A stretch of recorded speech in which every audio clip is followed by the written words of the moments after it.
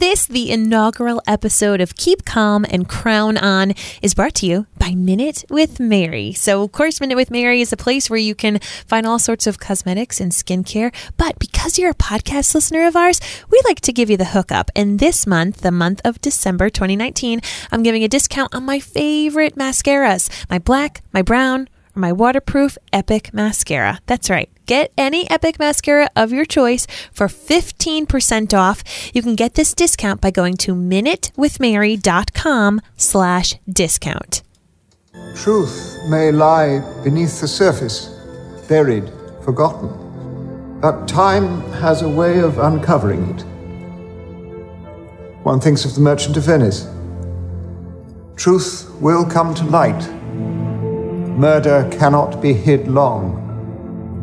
A man's son may, but at the length, truth will out.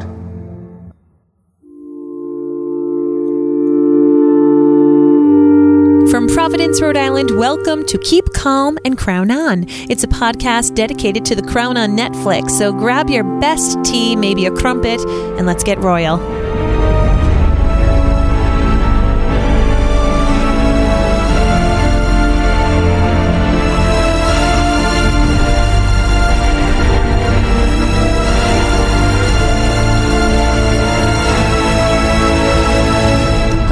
And welcome. My name is Mary Larson. My name's Blake, and I am so excited. You sure are. For this podcast. You sure are. Mainly because, yes, it is the crown. Yes, yes. But let's talk about my real love. Okay. I mean, the real love aside from Mary. It's me. But aside from Mary. Yes. And this is like a close 2B. I mean, now 1B. I mean, it's right underneath Mary.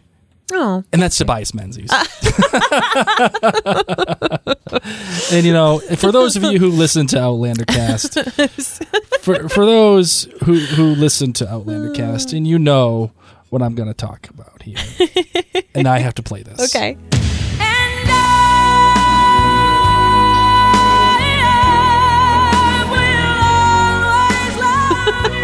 Tobias, no matter what he does, deserves a little Whitney. Now, for even in Game of Thrones, he deserves some Whitney, just because I love him so damn much. Gosh. Now, again, for those of you listening to Outlander Cast, you know that Tobias Menzies was part of Outlander the show, and I have a severe man crush on him. So this is only a natural sequel to what we do at Outlander Cast, and I am so fracking excited. Oh, as am I.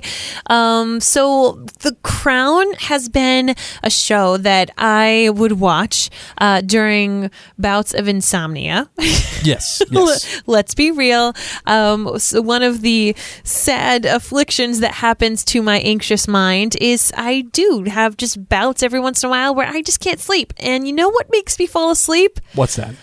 Thinking about the British monarchy, and the calmness and the grayness of the show, but it calmed me down. It took my mind off of things. It made me realize that things in my life weren't that big of a deal.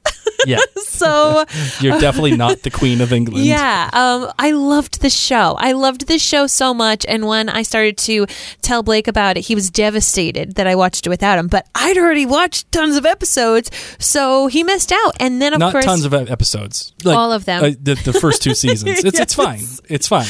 And since then, of course, we've been watching a lot of other shows, and now the new episode of The Crown has come out.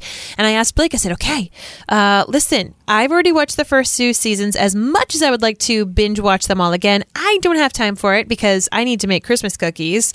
And he said... all the Christmas cookies. Oh my God, yes. I make like 25 days of cookies. He said, let's start with season 3. And I said, the record stopped in my head. Mm-hmm. And I said, excuse me? And he proceeded to give me reasonings as to why he is okay right now, because you are going to go back and watch seasons 1 and 2. Absolutely.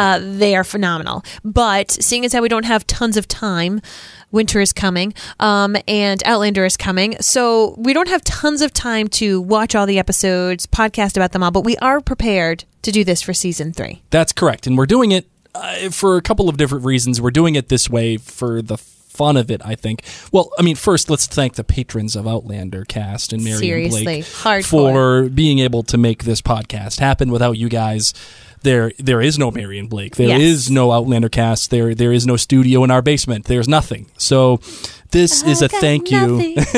More Whitney, come on. Just for Tobias, I'll play it again. Okay. That's my boy, Tobias. Somehow I got a feeling I'm going to hate King Philip. I've got a feeling I'm going to hate him, but that's okay. Okay. That's okay. Yeah, thank you guys. You guys make it happen. So this is for you. What? For some reason, I think I'm going to hate King Philip. Okay. Some reason I got this. Well, technically he's a prince, isn't he? Yeah, he's a Yes. prince. At any rate, thank you to all you guys. You make it happen, as always. And we're doing it this way, like as Mary says, because we don't really have a whole ton of time, but mainly because the whole cast has changed for the most part in The Crown. And I like the experiment of being able to watch the show as it exists right now with this cast doing what they're doing. And it's almost like it's a whole new show. It's almost like that. And can the show stand on its own? Can the show attract new viewers the way that it might be able to without binging it? Can it stand on its own with this new cast? Do you absolutely need the first 2 seasons? And this is a fun experiment. I'd like to try and talk about it. So we will not be referencing necessarily seasons 1 and 2 in this particular podcast, unless I catch myself up very quickly. But we will be talking about season 3. Okay.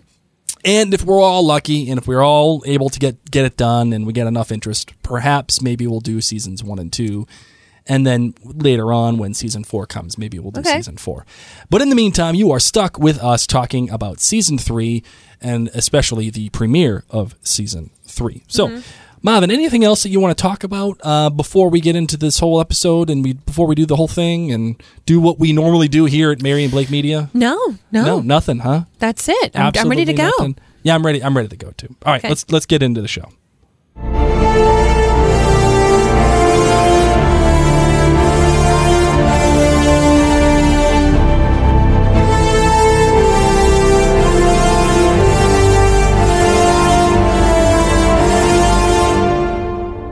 So dramatic, Blake. I know. Don't you like that? Yeah, sure. All right. I had a lot of fun with the soundtrack. I was playing with it all day, and I was listening to it in my car all day. Oh my God. And the funny thing is that I just can picture people like holiday shopping stuck on the roads near us. We live in a very shopping friendly place, meaning all the roads are packed as shoppers right now. And I can just picture you sitting in your car, pretend conducting, because you don't really know how to conduct. You no, just not sway. at all. I just sway. He sways both hands. For my fellow musicians, in 2, he just goes back and forth and back and forth and moves his head. And I can just picture you doing it to that song. What are you trying to tell me here?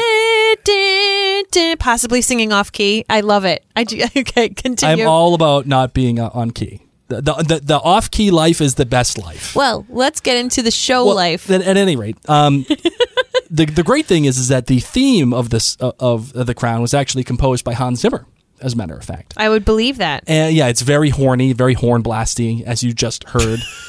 Yeah, I just realized what I just said there. Very horny. So horny. Yeah, that one. I deserve that. I absolutely deserve that. There you go. Okay. Very horn blasty. And it actually quite reminds me of a mix between Inception and the Tron Legacy soundtrack. Oh, okay. Which Hans Zimmer actually was a consultant on. If you get a chance, go watch Tron Legacy #1, obviously, and then listen to the soundtrack. It's even better. And then the rest of the show is composed by Rupert Gregson Williams, who is a composer who's done a bunch of different movies as of late, including the Wonder Woman soundtrack. Oh, very good. And also the Aquaman soundtrack, which was quite good as well. I did not see that. But he's also done some really bad things too. A lot of Adam Sandler movies like Grown Ups and Jack and Jill. That's my boy. Don't hate on Adam Sandler. He's hit or miss. Poor thing. He's been very miss as of late. He's been more miss than hit. No. Didn't he do that Jennifer Aniston rom-com? Didn't that do well? Yeah, I don't know. Netflix gave it a 98 for me. I didn't watch it, but it says I would like it. He also did the movie Hacksaw Ridge, and the movie Terminal. And the latest one that I actually quite like is Abominable. He did that one. So yeah, that's what he did. All right. Anyway, so he composed the rest of the music for the rest of the series. Okay. It's based off of Hans Zimmer's work for the theme. Hans Zimmer was like, let me just pick some of my most popular things, put them in a blender. Yeah, and then you can work off of that. There you go. All right, so the episode details. The title of this episode, episode 301, the premiere of season 3, is called Olding. Olding is the code name for the new prime minister that was just elected from the Labour Party, and he that was his code name from MI5, which is like the equivalent to let's call it the CIA. Yeah. Yeah. Okay. Yeah. So that's that. The director was Benjamin Caron, and he has directed many episodes of The Crown, including Scientia Potentia Est, Assassins, Beryl, Matrimonium, Mystery Man, and also Olding.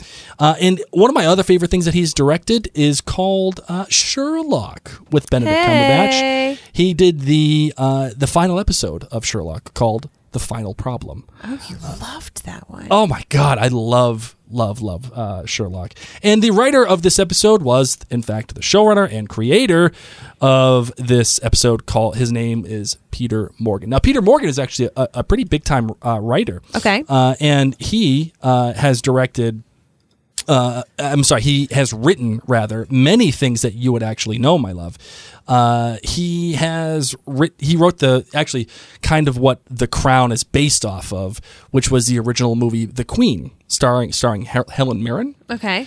And also he wrote the screenplay to a lot of different movies called like The Last King of Scotland, The Other Boleyn Girl, and Frost versus Nixon, great movie. Rush, which was a great movie by Ron Howard. He also wrote the story for Bohemian Rhapsody, the latest movie about Queen and Freddie Mercury. And he's got a whole bunch of stuff going on. So cool. He's a quite an accomplished writer. And now, so we normally do our rating system. Yes. Now, our rating system usually has to deal with whatever is in the show and some little fun tidbit. I was thinking about doing it on jewels, because it's the Crown Jewels. So how many jewels are you going to give this one? Though I decided, I think the most apropos rating system is cups of tea. Okay. Cups of tea. You want tea or jewels? I was going to go corgis, but... Corgi? Oh, you want corgis? I mean, I just like the name. We'll do corgis. I don't know. Like, how many corgis are you going to give it? How do you feel about that? I'm in. There you go, man. I'm in on the corgis. You're welcome. All right. How many corgis? This is why you keep me around. You're like, oh, cups of tea. And I'm like, corgis. I'm also the brilliant one that came up with the Damons. That's right. For our Leftovers podcast, written by Damon Lindelof. We couldn't think of anything. I said, just give it Damons. There we go. I thought it was fun because we did when we did You've Been Gilmored, we did everything on cups of coffee. Yeah. Okay. If you want to do, and then no. I can't. You can't start me on corgis and then walk it back. How about our friends vote? All right, yeah. Here we go. All right, Listeners. so for this episode, we'll call it corgis because that was a really good one. I like that. But if you guys like cups of tea or the jewels or corgis, you let us know, and that's what we'll do. The jewels, I don't like. All right, so then you know what? Cups of tea or corgis. All right, that's what we'll do. All right, so you got two choices, tea or corgis. Which one do you want? You let us know in the comments below. Marvin? Yes. How many corgis are you giving this one? I'm giving this one a 4.4. Really? Yeah. That's lower than even what I had. I know. Now, do you think it's based off of what you've seen before? Yes. Yes, okay. All right. Now, yes. what about this brings it down? I mean, I'm not saying GBG quite yet, but like your first take on it, what brings it down? I'm a little bored. Yeah, really? Yes. Okay. Fair enough. Okay. Fair enough. I get you. It is what it is. Is this just going to be all like commie fear? If this is going to be a commie fear season, I just feel like I've been communist out. Yeah, especially after watching The Americans. That's why. It's not about. We're gonna find out. We're gonna find out how much of this is gonna. I don't know much about the history of Britain during this time frame. But Well, here's the problem: Britain and the United Kingdom, and how historically it starts to go more and more and more left, like in terms of like its views. Like, so you have. Okay, so in our terms. Are we getting deep? Should we be saving this for the show discussion since you just wanted my corgi rating? Yeah, sure. All right. Okay. Yeah. All right. So I gave it a 4.4. Put a pin in that. Yes. It's not that I was like poo-poo on this. Frequently with shows, to be honest, I wasn't a huge fan of the first episode of the first season. I was kind of bored then too. Sure. I think that this is a show, much like Game of Thrones, that for me personally, I know I'm going to enjoy. It is beautiful. I'm enjoying the acting, this set, everything, but I'm just sitting there saying, all right, this train just takes a little while to plot-wise get me hooked. Yeah, I was actually thinking about this as you were saying it. I don't think you're one to like a lot of premieres. No, I don't. The only premiere that I know that you liked, like off the top of my head, was Lost. I liked This Is Us. I liked their yes, premiere. okay, yes, you liked This Is Us. That's right. Like season 1 premiere. Yep, you did. But that didn't even really kick in until the end. I liked Outlander season 1 premiere. I did. Yeah. You couldn't stand the voiceovers. Oh God, the voiceovers. Oh. I mean, I was just so giddy and I loved it. Yeah, I loved that one. All right. Okay, so for me, I'm giving it a 4.5 corgis. Okay. 4.5 corgis for me, which I'm surprised I'm higher than Mary on. This show is exquisitely shot, and the lighting in particular is just brilliant. Agreed. And, I always say that I am impressed. Like, if you go back to Outlander season 1, it was very cinematic. This show is very cinematic. The way that it's shot, Truly. The way that it's composed, a lot of the framing, it just seems like the people that are directing it know what they're doing. And the DPs behind it know what they're doing. Agreed. And it feels like there is some budget here. Like, there's a big budget here. Yeah. And Netflix isn't playing around. And really, I mean, all kidding aside, The Crown, now that House of Cards is gone, and we have what we had with Kevin Spacey. The Crown is, in fact, I think now the crown jewel of Netflix, maybe aside from Stranger Things. Are you seriously not realizing the amount of Christmas movies they have right now? Yeah, The Night Before Christmas with Vanessa Hudgens? Yeah. Okay, yes, I agree. Or Christmas with a View. Not a great movie. Hey. Not a great film. Like, you don't have good standards Christmas in for the Smokies. Christmas movies. Oh, Stop. goodness gracious. All right, let's go into the GVGs. All right, what do you got for your good? My good is I'm just so thrilled with the new cast. I think that it was quite seamless. I think that you could tell that the actors really studied the previous actors in their roles to continue on with their mannerisms and just their behaviors and how they held themselves. I'm excited. I like the idea that they really gave this whole new, just a big whole new cast redo. It's very very exciting. That's my good. I am very excited. Me too. Yep, I totally agree. I get it. My bad. Yep. Commies. Okay. So many commies. Artist commie, and the new guy that she thought was a commie and not a commie, and he is like, I bit off more than I could chew. I did not think this was going to happen. Oh my gosh. And then my great is just the fact that we're doing this podcast. Oh, you're so cute. I know. You're How so about you? cute. It's funny that you talk about it. It's just something that we've talked about, and a lot of our patrons and a lot of our listeners have requested this podcast, and we kind of fought it for a little bit until we came up with the reasoning of, all right, well, let's go into it in season 3. Let's see if it could be on its own. Let's see what it does. And then it seemed to make sense. All right, for me, the good. I really liked the sound mixing in this episode. I really like, especially at the beginning when the first shots of this episode are happening, and the breakfast between Philip and Elizabeth, and you hear the clanging of the forks and the knives. Yes. And you could tell that he's getting aggravated, and she's eating whatever the hell she's eating, and he's telling the guy to turn up the TV. And even when Margaret is in bed and the phone rings and it's like jarring, and the cars and everything, the closing doors, the sound mixing for this was spectacular. Agreed. Really, really liked the sound mixing. Okay, for me, the bad. It kind of felt like disjointed. It felt like there were 2 episodes in here, and they didn't know what to do. Okay. They wanted to get to some thematic things, and part of that is the death of Churchill. Yes. And part of R.I.P. And part of that also is what happens with the art guy, right? The commie. Yeah. Part of they wanted to accomplish something with that, but it felt like having the art Hold guy. on. Is that a derogatory? A commie? Yeah. I don't really think it matters anymore. I mean, it is derogatory, I suppose. I mean, is it like saying a Nazi? I just want to make sure I'm not being offensive. No, I mean, because even, okay, Guys, if you were... if I am being offensive, please No, let me you're know. not being offensive. I'm not coming from an offensive... A communist is, in fact, a commie. It's just the slang term for it. Fine, I'll just call him the art guy. So if you called me a commie, I would have a problem with that because I'll just call him I'm an not art a guy. communist. Maybe a communist does listen to this podcast and they're going like, to be offended. I take umbrage with that, sir. I don't mean to offend anybody if it has offended you. Whatever. Seriously, if never mind. Never. You know what? I don't want to get in any more trouble than I already have in my life.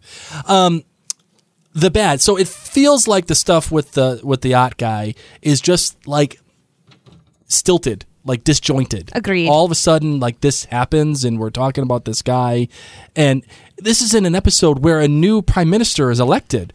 This is in an episode where Winston Churchill dies. Yeah. And then the final couple of minutes, especially, are dedicated to what happens to this jabroni, and you get the title cards at the end talking about how he lived on and did this and that. Like, what? Seriously. So I didn't like that. But even though I do think there's some cool stuff to take from this and to take from that story. We'll get into that in a minute. And for me, I actually have a tie. The whole introduction with the Queen and delaying the reveal of her face, especially at the first few shots where it's just shots from her from behind and shots of just like her neck down. I didn't even notice that. Until getting to where she has the stamp and you see her face up against Claire Foy's face. And she talks about being an old bat and the whole thing. Okay. Yeah. Okay. Yep. Really good stuff. Plus, I really so far think the show and the writing has allowed someone like me who has not seen seasons 1 or 2 to understand the relationship dynamics of the show, especially with the new cast. And I really like that. It allows someone to come in and say, okay, what's the show about? Like you. What's going on here? And the writing is simple. Like a prime example is that first breakfast scene with Prince Philip and the Queen. They're clearly on each other's nerves, and he's turning the TV up or whatever. There is some tension there. Yep. There's some cold ass tension, and you can't swear. Sorry, and you can see that. You can absolutely see that, and it's just and the thing with Margaret and her husband and how he's like going off and saying, "Yeah, I'm not going to sit next to my wife," and the whole thing. You get a clear understanding, even with Churchill.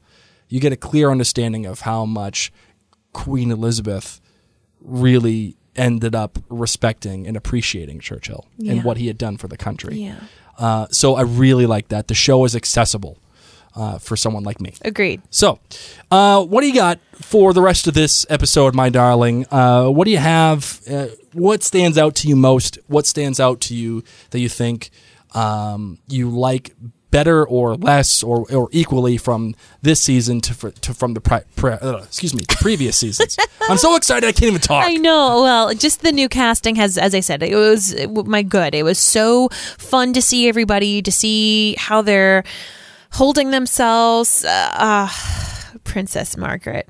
Could she just be like a spirit animal for so many of us? Oh my God. Helena Bonham Carter. Couldn't have picked a better person.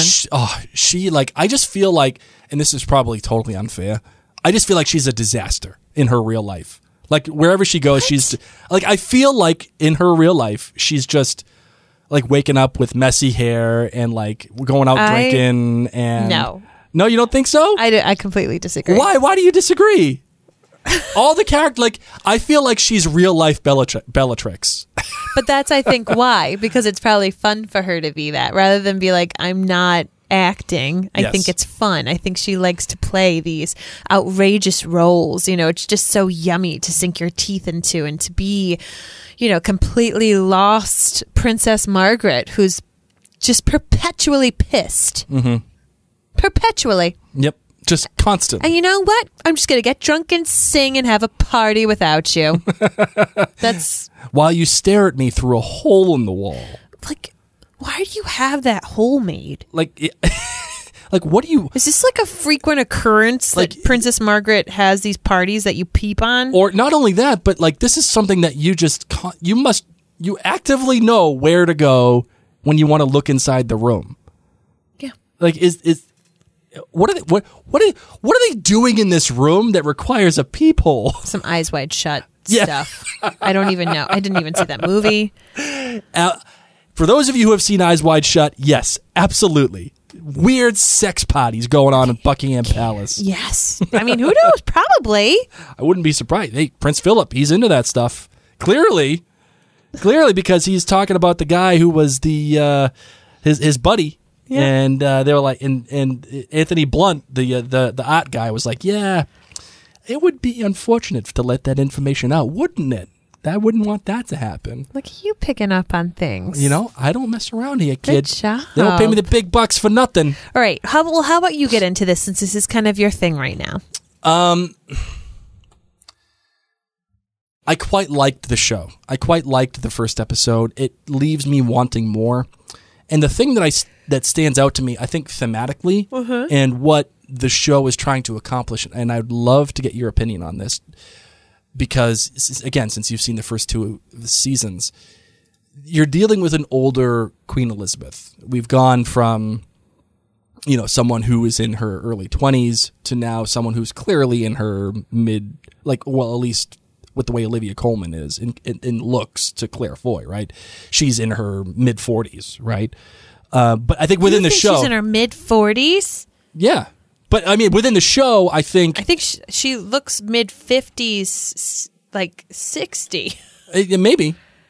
I'm not sure. We can find out. I'm so close to being 40, Blake. You think she kind of looks like me? I didn't say that. No, I'm just saying. Let's see, Olivia Colman. Let's see how old she is.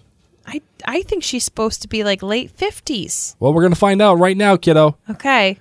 Let's see. What year is this supposed to have taken place? She's 45 years old. No. Yep. In the show or in real life? In real life, she's 45. I don't care about real life. I want to know how old Queen Elizabeth is in this first episode. All right. Well, let me look that up. Hold on. Okay. Hold on. Do some math.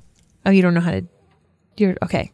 I know how to do math, you hoop. Not Common Core. Just keep talking. No, definitely not Common Core. Okay. Just keep talking while I'm doing this. I enjoyed. I agree. You know what's funny is the whole Prince Philip and Queen Elizabeth dynamic. How like obviously they're just trying to beat each other at breakfast, and yet then they go and they make their public appearance and they are uniformed front. Right.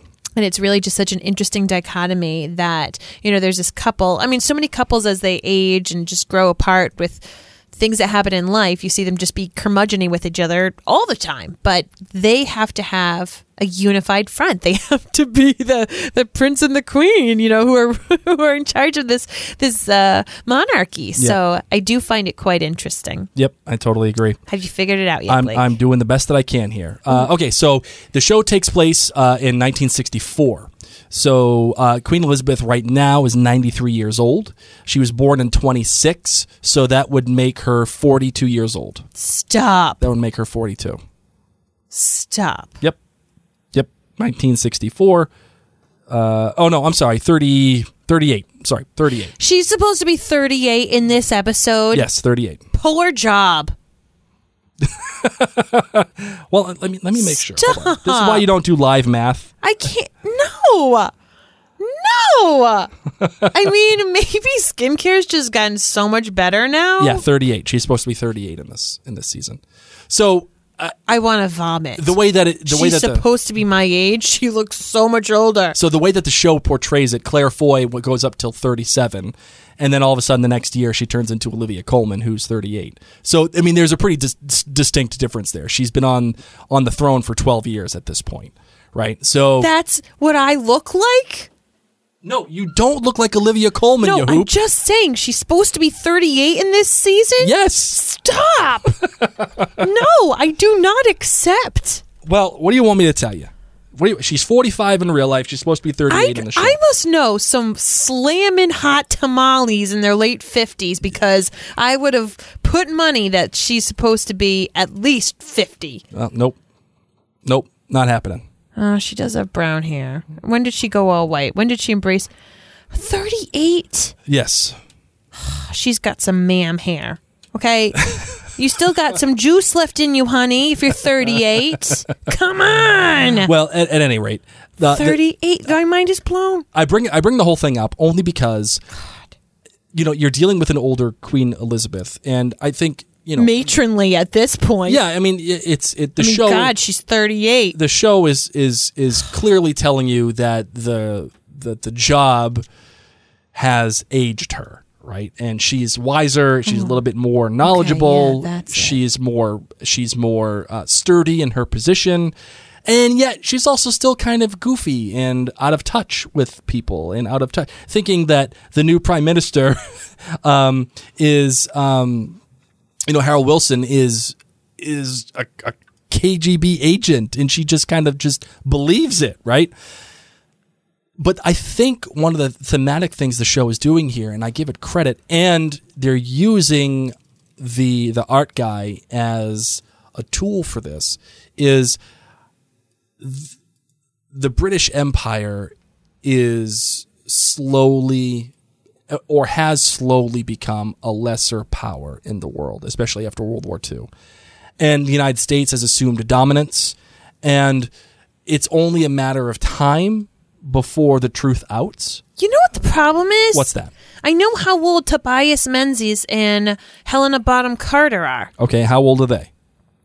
Well, Tobias is 45. Okay. And Helena's in her young 50s. Okay. Okay. So it all kind of runs together. No, it doesn't. No? Because if Princess Margaret is being portrayed by an actress who's in her young 50s, okay, then Queen Elizabeth is supposed to be older than that. Yeah, okay. So that's why I'm so thrown off. So you're saying you're not a fan of the casting? No, I'm fine. I just thought that Queen Elizabeth was so much older than me, and I often relate to myself. I relate to characters in This Is Us because they're like my age, and I'm like, oh, well, cool. They're slightly older than you, but yes. I'm like, cool. I can live this life, and now I thought she was so much older. No, definitely not. It's because of the casting. You can't get past this, can you? No, I can't shake it. This has rocked your world. Oh my God. I was ready for her to start going through menopause next episode. Oh my God. Are you more shocked that Olivia Colman is only 45? I don't know, man. I don't even know. I think it's the Helena Bonham Carter supposedly being her younger sister. Okay, fair enough. I honestly think that's what's thrown me the biggest loop. Okay, let's just refresh. Yeah, let's. I'm just going to pretend that she's 55. So if she has a baby this season, you won't be able to do it. Okay, continue. So, how did... You said you had some issues with how they treated Anthony Blunt, the art guy, and the whole thing. It just feels like it kind of comes out of nowhere. It feels like all of a sudden it's like a really big part of the show, but it appears and then it feels like, unless there's a lot of things that are going to transpire because of this, like that it just goes away. Do you feel the same, or do you feel like? And also, do you feel like my thesis about England becoming older and falling from power a little bit, and the truth being coming out? Do you find that to be true? I don't know. I just see it as setting the stage, and that's why I'm afraid that this is just going to be a communist fear season. But if that is what's going on, I can appreciate that. I just prepare myself, in addition to Queen Elizabeth not being 50s. Yeah. Anyway, I'll get over it, guys. I'll get over it. I think it's tough because they shoehorned it in. We haven't seen this guy before. And was he just hired this year? Or probably not. No, he's been around for a while. He's a member of the royal household. So he's the curator. He came out of nowhere. But I also feel like we need to have this big red flag that you can't trust anybody, that it's going to be this new administration coming in, and we've got all this crazy stuff going on in the world. Mm-hmm. So, just laying the pieces down on the risk board. So I don't necessarily have a problem with it, but I didn't care. Yeah. This is a huge thing for me. I had a big talk with somebody about why I'm not liking The Mandalorian. It's because I don't care about anybody except Baby Yoda. We're only, episode 4? Episode 4. Show? Yep. So I don't necessarily care about anyone in this cast except Winston Churchill because they're all new to me. Yes. Technically as actors. So, of course, you want to root for the same people, Queen Elizabeth or whoever. But I'm not there yet because I don't know these new people. Yeah, that's a great dichotomy that you're talking about here because technically they're the same character. Yes. But they're not. No. They're not at all. They haven't earned my love yet. And so that's funny that you talk about it like they're not the same people because they are. And had Claire Foy been there for Winston Churchill's death, I probably would have gotten a lot sadder. So do you think that's why they didn't linger on Churchill's death all that much? Because there just wasn't that connection between Olivia Colman's Queen Elizabeth and Lithgow's Winston Churchill? I thought they did a fine job giving it lots of time. Because then they also had his funeral. But Winston Churchill is a gargantuan figure. He had a lot of time on screen the previous 2 seasons. Oh no, I'm sure that he did, and rightfully so. Yeah. It's like FDR, literally in the United States. FDR is a gargantuan figure in Correct. American history. So I in an episode where that kind of figure passes on, I can't believe that they spend so much time with stupid art guy.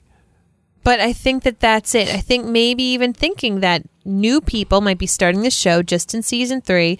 They don't particularly have the relationship with Winston Churchill. Maybe they didn't study that very long in school, so they don't really care. Yep. But what they do need to set up is the worldwide situation. Absolutely. And if you've watched the previous 2 seasons of the show, then you can have your own little morning party for Winston Churchill, raise a glass. But if you're someone like you, Blake, I mean, granted, you do have a pretty serious historical knowledge, so, you might have wanted a little bit more for Winston. But for the regular watcher, Yep. They don't need... I think that they did do due diligence, in my opinion. Without seeing, obviously, the first 2 seasons, but understanding the mechanics of how this show is written and what the aspect of what they're trying to accomplish with bringing in a brand new cast. Mm-hmm. I liked having the idea of John Lithgow, who played Churchill in the first 2 seasons, kind of be that connective tissue for both casts. Agreed. And him passing on Is passing the torch to the new cast. So it's an interesting thing to talk about. It's an interesting choice that Morgan makes when he's writing this episode, only because I just feel like he deserves a whole ton more. And part of why I really liked why and how they kind of chose to do the Churchill death is to show you how alone Elizabeth really is now. Oh, yeah. They make it a distinctive point. Where are her kids? Yeah, right? Where's Charles? Where is everybody? That would have given me a better idea of how old she was. But, regardless, I still feel like Elizabeth is alone in this world that she's got now. Churchill's gone. That's her mentor. That's someone she looked up to. And the opening shots of the show, and when she is getting ready for his funeral, she is there in that room wearing black alone. There's no one there to help her. Prince Philip is off doing his own thing, whatever, and that is it. Is that the sense you got from Elizabeth in this episode too? I felt that way all this time. Okay. Elizabeth is very alone. She's figuring this all out and doesn't necessarily have the best marriage nor the best sister to bounce things off of, or and her mom's just like freaking cloud nine all the time. Like, it's okay, honey. It's fine. Oh my gosh. Another scene that really stuck out to me, and I think it plays on the nature of what? I just picture the Queen Mother. She's the one that sits and watches the Hallmark Christmas movies all day. You gotta watch this new show I saw. It's called Christmas with a View. It's fantastic. It'll get your mind off the commies. Christmas with the View. It's on Netflix. Another scene that really stood out to me, which plays, I think, on the mythological nature of the English crown, is that scene when Harold Wilson is finally elected as prime minister, and he's the first Labour Party prime minister under Queen Elizabeth's rule. So she has to deal with that too, and we're going to unpin this conversation in a minute. But he is prepared when he first walks into that room to be like, you will step in, you take 2 steps. If she gives her hand, you shake it. You do not make small talk. There's that great moment of, this is bigger than you. Yeah. This woman is much bigger than you, and you have to accept that. And even the way that he speaks to her, too, is like, yeah, you probably would have been a lot happier with the Conservative Party, wouldn't you? I almost thought that she was going to be like, what? Like, who are you? I liked that he did that. I kind of like that too. It felt like that was like a little Boston. Yeah, it definitely was. It was. You probably wanted the other guy. But guess what? You're stuck with me. You got me now. How do you like me now? How do you like them apples? Do you like apples? So let's unpin that conversation here a little bit. With the Communist Party and the commie fearing, the whole thing. At this point in time, again, this is the first Labour Party prime minister under Elizabeth's rule. What is the Labour Party? The Labour Party is like the Democratic Party in the United States. The current Democratic Party or the previous Democratic Party? Because don't you find it interesting that the Democrats and Republicans flip-flopped, it being liberal and conservative? Well, yeah, back in the 1800s, they flip-flopped. Yeah, but I'm just saying, like, England's had a much longer history, and they have different Well, they've had parties. many different parties. So then right now, the Labour Party, it's not, right now. So, but you're saying but I mean, is the Labour Party meaning liberal? Yes, they're very liberal, and they really believe in unions and the whole thing, and the unionization, and coming together with the rest of the United Kingdom, even the European Union. Okay. They're the ones who kind of put that all together. And they are so far left, they're almost leaning socialist, which would be communism. Communism is the next step after socialism. But what I'm saying is they're far left, and they're as far left as, let's say, in today's world, President Trump is far right. Okay. And dealing with that kind of flavor in the political system is hard for Queen Elizabeth, because she's only been used to the Conservative Party. Wait, are you saying that he's far right, like the needle is moved incredibly far? Like, he is as far left as President Trump is as far right. Do you mean Mike Pence? Yeah, but again, it's different. So okay. there is this world where. But you're just saying, as incredibly conservative as the leader. He is liberal. I know. Harold Wilson is the leader of the Labour Party. He is very liberal. Okay, so he's left. Okay, let's put it that way. He's left. Yes. And then you have Churchill was conservative. Okay. He was far right. Okay. Okay, so now they have two opposing sides. Okay. Diametrically opposed. Foes. That a boy. That a girl. So. Can we not bring Trump into this equation? Fine. Thank you. I totally understand. You're blowing me away. Okay. So, yes, it's 1964. The Cold War is happening, and Britain is falling in its dominance. And there's even this great note when the MI5 agent is saying to the Queen, yeah, we really shouldn't let this thing out with Anthony Blunt out, because we have already are falling in the world's view, and we don't have that much credibility with the Americans anymore, so we can't let them know. So, yes, the communism is fully rampant. Why are they embarrassed if the Americans know that they were fools? Because like they already knew. Someone in the U.S. told them Yes. that you're art person. So like, guys. Well, the guy went to the CIA and said, I have this information. Yeah, that someone close to the royal household is, Yeah, but the Americans at that point don't necessarily know it's either true or false. They're passing along the information as an act of goodwill. Okay. They're just like the guy didn't name any names with the Americans. He just said, "This is what I know," a high-ranking official. So yeah, communism is there, and people are scared of it. And I'm just saying, why are they embarrassed? Was MI5 embarrassed? Because they're already on the decline as a nation, like in terms of power. They don't want to seem like they're inept. They don't want to seem like their world is collapsing. You know what I mean? Jelly bean. So that's that. Do you got anything else for this episode, my darling? Anything else you want to chat about? I was hoping that she was old and I'd get to see Princess Diana.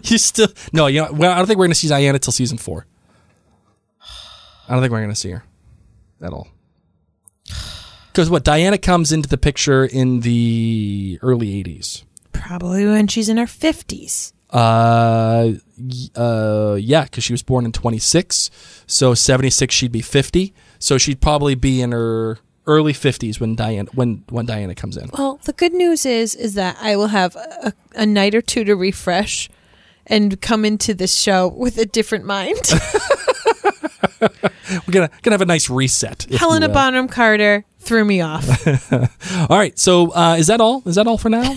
Yes. All right, let's close this bad boy out.